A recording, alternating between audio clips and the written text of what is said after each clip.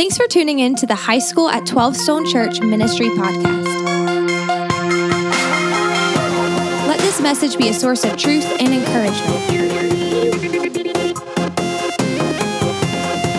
Let's lean into this week's message.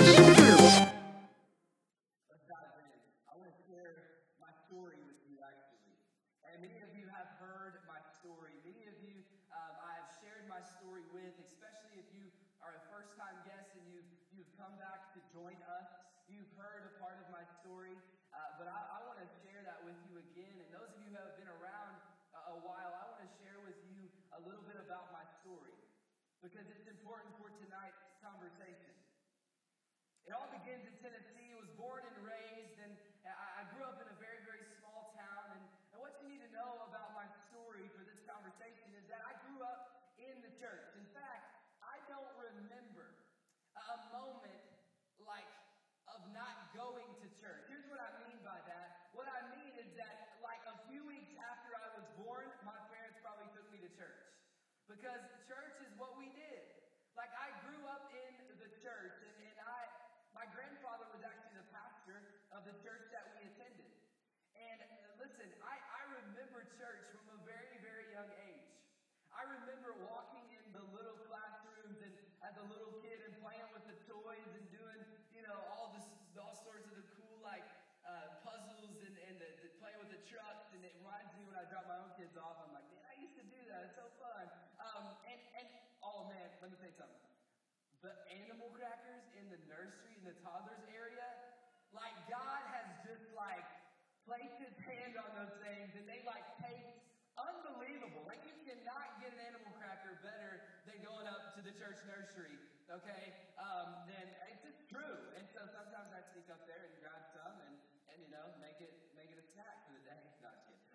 But I remember at a very young age being in the church. I remember at a very young age, I was in children's ministry. Man, children's ministry is so fun. Let me tell you. Children's ministry, I remember it the teachings, they get so creative, and they're listen, children's ministry for me, we had puppets, y'all. We had a puppet show to share the gospel. I was just come on, this is awesome. The puppets were cool. And then, oh man, when I went to children's ministry, the first day I walked in, they had a puppet shop. They had all the cool grown-up, toys as a kid, right? You just dreamed of going into the kids ministry area and playing with these things, and it was just unbelievable, right? And I remember student ministry at the church that I grew up at. I remember this tight-knit family. I remember students who just were for each other. They were with each other. And I remember these amazing student leaders that we had who just cared about us. And it was always weird because we didn't really know why. We're just why? Why do you show up every week? Why do you care that much about us? And really, the bottom line is because God cared about them and they wanted to care about us. And I remember just growing up in the church and being a part of the church. It was amazing, and I'm so grateful for that in my life. And I know many of you can't relate with that. Many of you actually, maybe it's your first time being in church when you're in high school. Maybe you started going to church when you were 7 or 8 years old, or maybe it was just a little bit later in life. Or maybe you can relate. But what you see is okay, you were in church, you probably had a great life, a good family life, and all that, but that's not true. A part of my story is that I grew up in a broken home. My parents were divorced when I was 9 years old. That was a really, really tough season for me as a young man. To sum it all up, I was basically living out of a duffel bag, going back and forth every other weekend. It was difficult. But I'm so thankful that I had an encounter with Jesus during the time of middle school. I'll never forget it. I walked into my papa's office one day. I call him Papa. Sorry if you don't like that, but he's my papa. And I walked into my papa's office, and it was a few years after the divorce. My parents it was a really painful and hurtful season. It was hard, and I just was searching for things. I was looking for more. And I remember, hey, I knew about Jesus. I remember the songs that we would sing in children's ministry and all of these things, and I just man, I heard people talk about a relationship with him, and I went to my papa and said, Papa, I want a relationship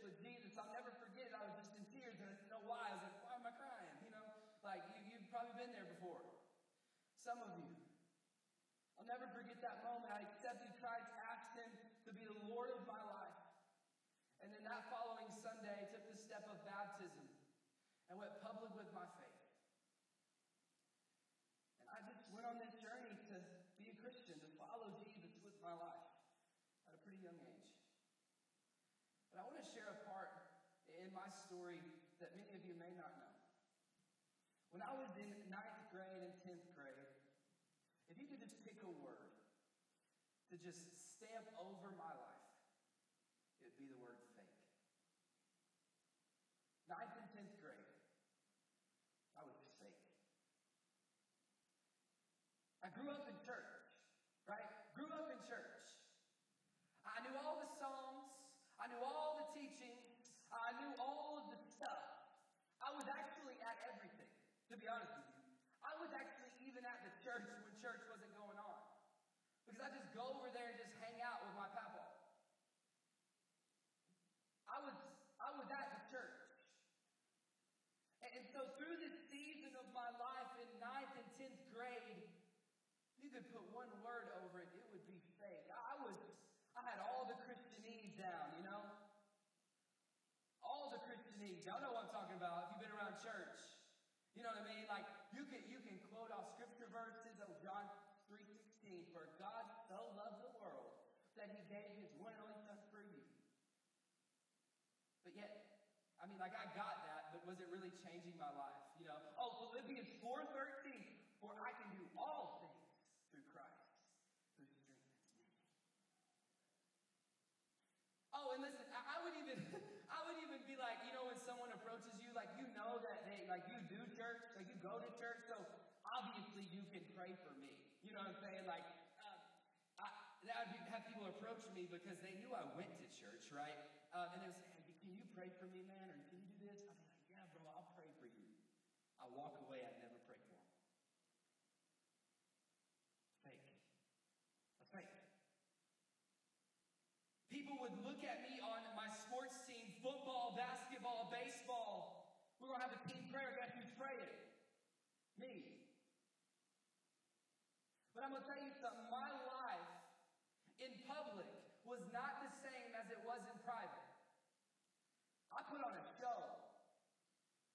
I was faking it, man. But I was not. God wasn't changing my life. God wasn't transforming me. I was just putting in the transactions. You know what I'm saying? I was just checking it off. I was just doing church. Christianity was something that I did. It's not who I was. And so, for me, I was fake. I had the form of godliness, but yet the power of God in my life was not evident. And there's a scripture that I want to share with you to open up our time tonight. Because here's the reality. I know that many of us struggle with this same thing. You're here. But what's happened, you just show up. God he's not doing anything in your life. You're just filling a seat. And Paul actually warned somebody. Paul is an author of the New Testament. He wrote over half of the New Testament. And it would be like if I wrote to one of you, basically. He writes to a guy named Timothy. I don't want you to turn there in your Bibles. I just want you to listen. Paul is writing a letter to Timothy, and he's basically warning Timothy, because Timothy wants to really make an impact with his life, right?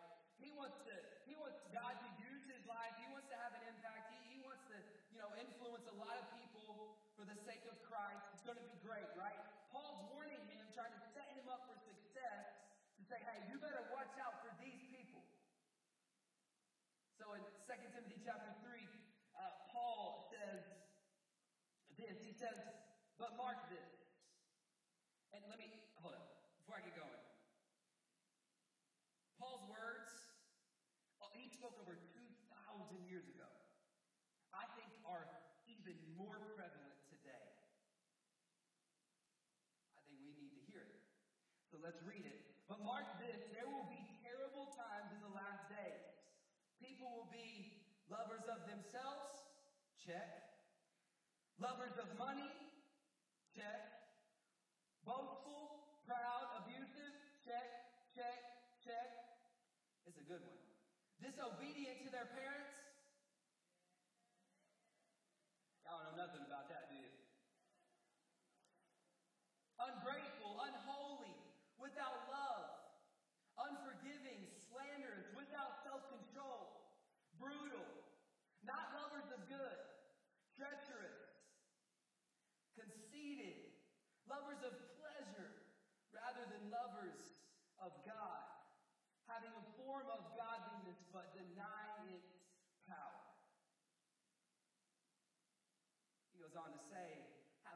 do with such people?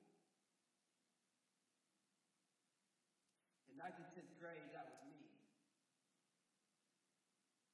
You better believe I had the form of godliness, but yet the power of God was not evident in my life. People would see it, man. They would see it. They would see what I would do, but they really didn't know who I was.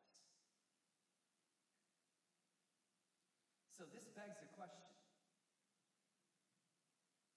If we have a bunch of people like me running around faking it, and we think we're going to make it, we got a problem. And so what does it mean to be a real Christian? That's the question I want you to write in your notes right now. What does it mean to be a real Christian? We're going to go after in 2018. I hope you know that. What does it mean to be a real Christian? I want you to think about how you would answer that question.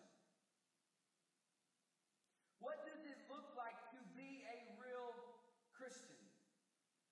Because it's very, very important how you would answer that question.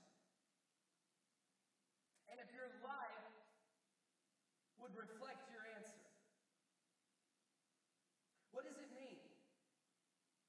And I think that this begs another question. You're going to get 3 questions right off the bat. Here's the second question. What is a real Christian? What is a real Christian? What does it look like to be a real Christian? But is it possible for God to know, or for you to know God, and yet God not know you? I'm going to make you think a little bit. Is it possible for you to know God, and yet God not know you? If you're wondering the answer to that question, I'm going to tell you that it's very, very possible.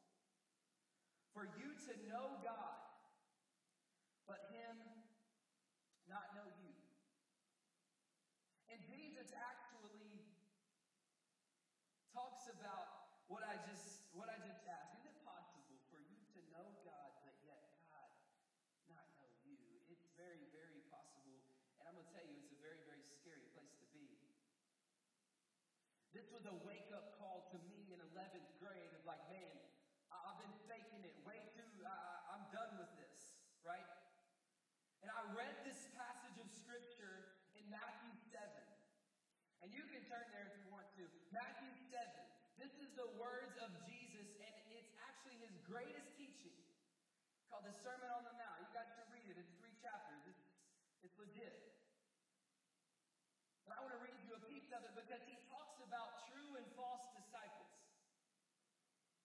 And he answers, is it possible to know me and I not know you? Let's read what he says here. In verse 21, it says this. This is Jesus talking. He says, not everyone who says to me, Lord, Lord, will enter the kingdom of heaven, but only the one who does the will of my Father who is in heaven.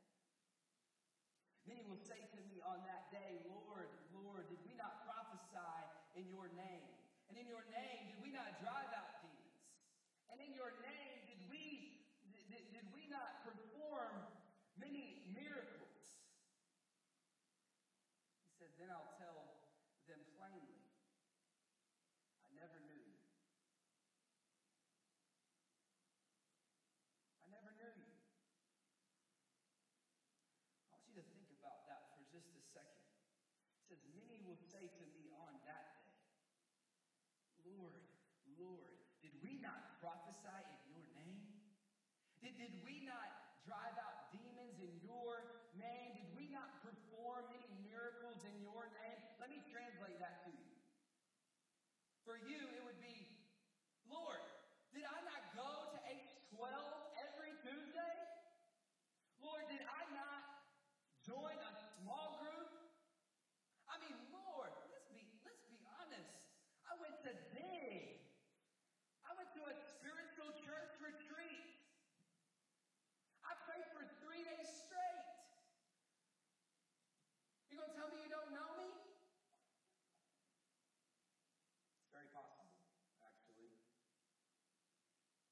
And here in this passage of Scripture, what Jesus is trying to make known is that, hey, listen, these people are listing off their spiritual accolades, this to-do list, and basically they're holding it up and saying, did I make it? Did I make it? But yet it's not about that. It's not about what you do, it's about who you are. And because of who you are, your life, you will live. You don't have to worry about what you're going to do.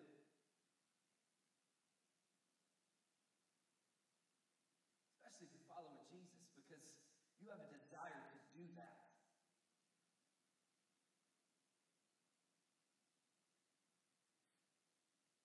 For me, in high school, I just came to terms with the fact that it's not about what I'm doing, but it's about who I'm becoming. It's about who God desires me to be.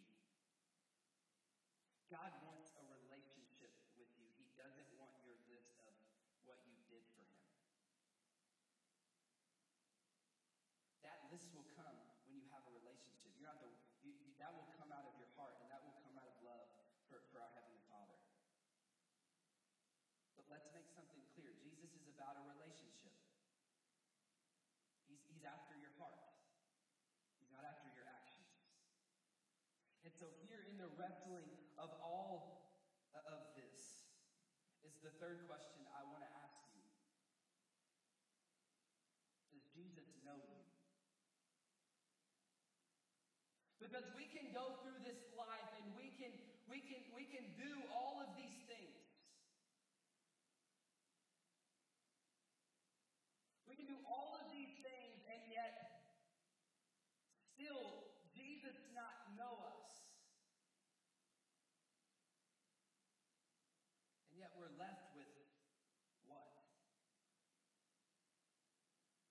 Him saying, I never knew you. And so throughout this series, what we're going to do is we have 4 chairs up here. We have 4 chairs up here. Everybody with me say chair 1. What is this chair? What is this chair? What is this chair? That's right. And so I don't know about you, but maybe you've seen this before. Maybe you've seen fake Christians. Maybe you've been one yourself. But in 2018, I'm believing that God has more than being fake. And so throughout this series, we're going to have these chairs up here, and I want to just lay foundation for you tonight of what these chairs are. Chair number 1. This is what I would say is a real Christian. This chair represents someone who understands that Jesus came to this earth, died on the cross, he was resurrected from the grave, and because of this, our sins are forgiven. Because of this, we have a way back to God. Because of this, our hope is found in the name of Jesus, and we get to spend eternity with him when we have a relationship with him and we ask him to be the Lord of our life. This person understands that. This person understands that this is not just a message to me that I'm holding in, but this is not just something that is private, but this is public. My life, this real Christian is living for Jesus, sold out, fully devoted to make Jesus' name known. That's what this seed is. It's not one or the other. Like, they are sold out. And here's the deal. Some of you, here's how we would define this person nowadays. And this really frustrates me. We would say that this person is a radical Christian. It's a radical Christian. They just live differently. They look differently. They talk differently. They're just radical. Let me tell you something. There's not radical Christian in the Bible anywhere. You know what's happened? We've had too many people proclaim the name of Jesus and yet live like the world.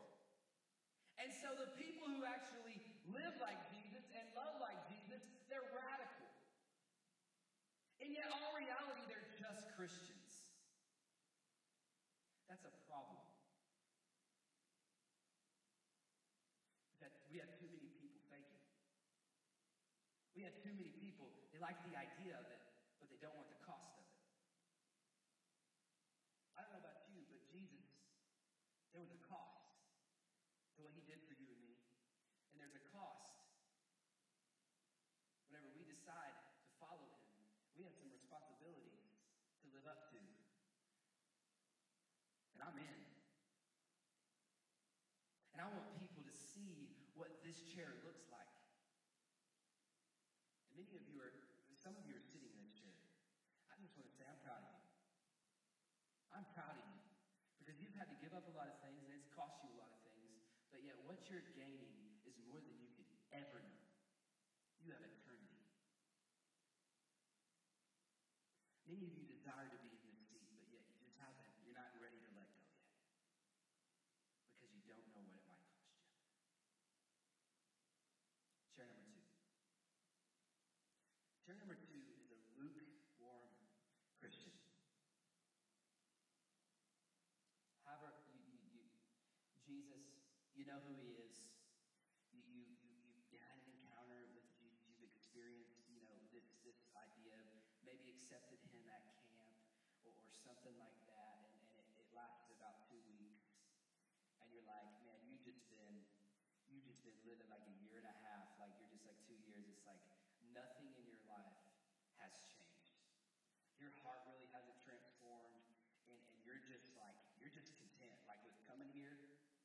And just to be honest with you guys, you probably don't pay a lick of attention to what God is saying.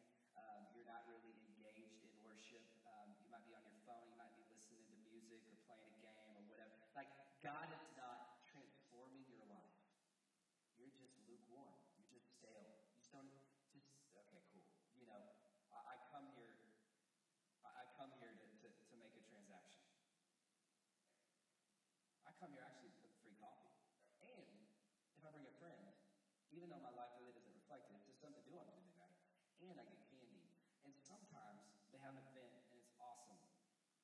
And but yet I just haven't. It's not there. I just don't feel it. Lukewarm. You're living in the world and you're living like the world. Nothing's different about you. Some of you are sitting in this seat. Some of you are in this seat. And let's be honest, you don't like it. You don't like being lukewarm. Nobody likes being lukewarm.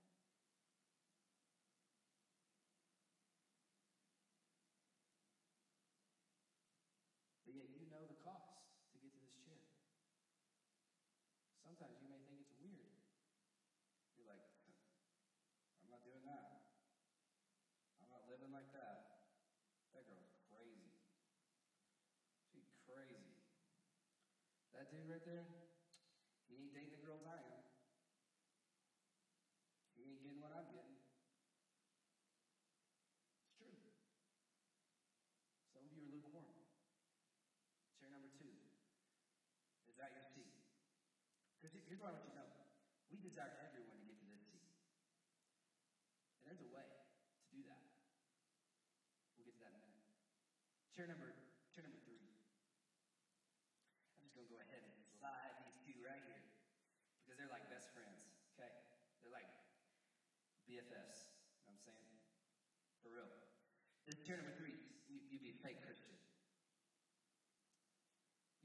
You're of the world, you're in the world, you're having a blast, right? And here's how I would sum this chair up. I would sum this chair up and just to say this. If people ask you if you were a Christian, you would say, yeah, I go to church. Okay, cool. But they still see you on Friday night and Saturday night and, all this other stuff, right? They still see all of that. And you're like, are you a Christian? Oh, I go to church. Mm-hmm. My parents actually attend too. Oh, cool. So you got a drug problem. You know what I mean? You're being drugged to church. You know what I'm saying? Like you got a problem, and it's like you don't want to be here. Let's just be real. Like this chair right here is like you've had an experience rather than an encounter.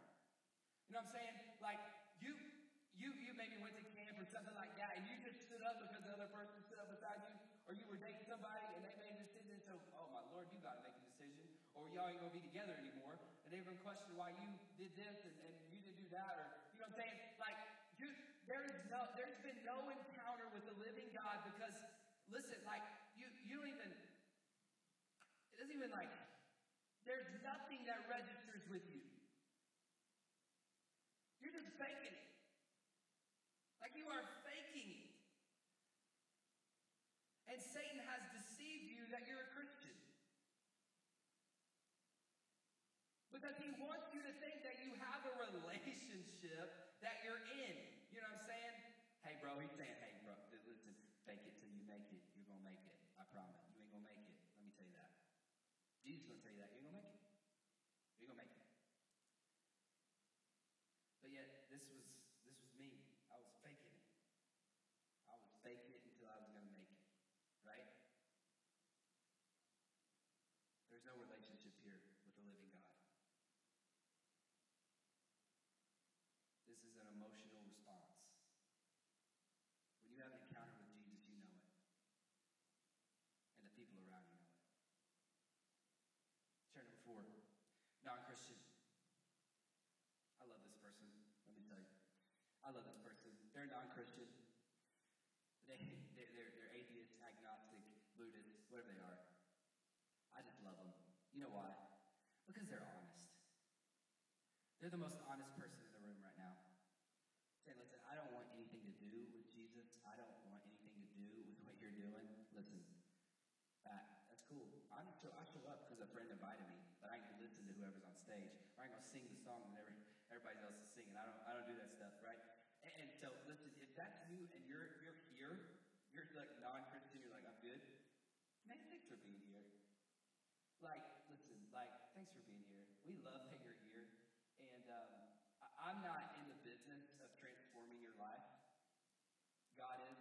So, listen, I would love to continue to hang out with you and just like you come here because our prayer and our hope is that you would get to chair 1. That everybody actually that are sitting in these 3 chairs would get here to chair 1. Here's the deal. 75 to 80% of you in the room are right here.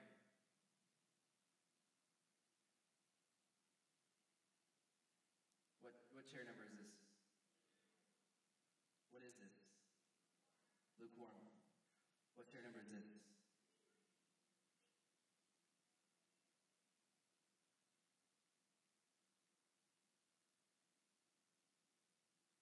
You know why this chair number 3 disgusts me? Because in 9th and 10th grade, this was me. You know why this chair disgusts me? And this chair, it disgusts me? It's because you know what I said earlier when we said radical Christian? It's because of the life that I was living. It's because of the life others are living. When it comes to being Christians, we're just faking. We're faking it. And you know what? Christians get all angry and mad and all these other things. And like, we're just like, oh man, like, what? It's like a really bad thing when people call us hypocrites. Anybody? Oh, that Christian is such a hypocrite. Oh my goodness, such a hypocrite. You know why people say that? It's because they see people claiming to know Jesus, going to church, like say they're a Christian, but yet their life is no different than their friends or the people around them. And it's a radical thing when people start to live like Jesus. Because we have too many people sitting in chair 2 and chair 3. You know where the word hypocrite comes from? The word hypocrite comes from the Greek. And it comes from Greek theater. And hypocrite, it basically means an actor or a stage player. The word makes more sense when you know this. The actors in those times would put on these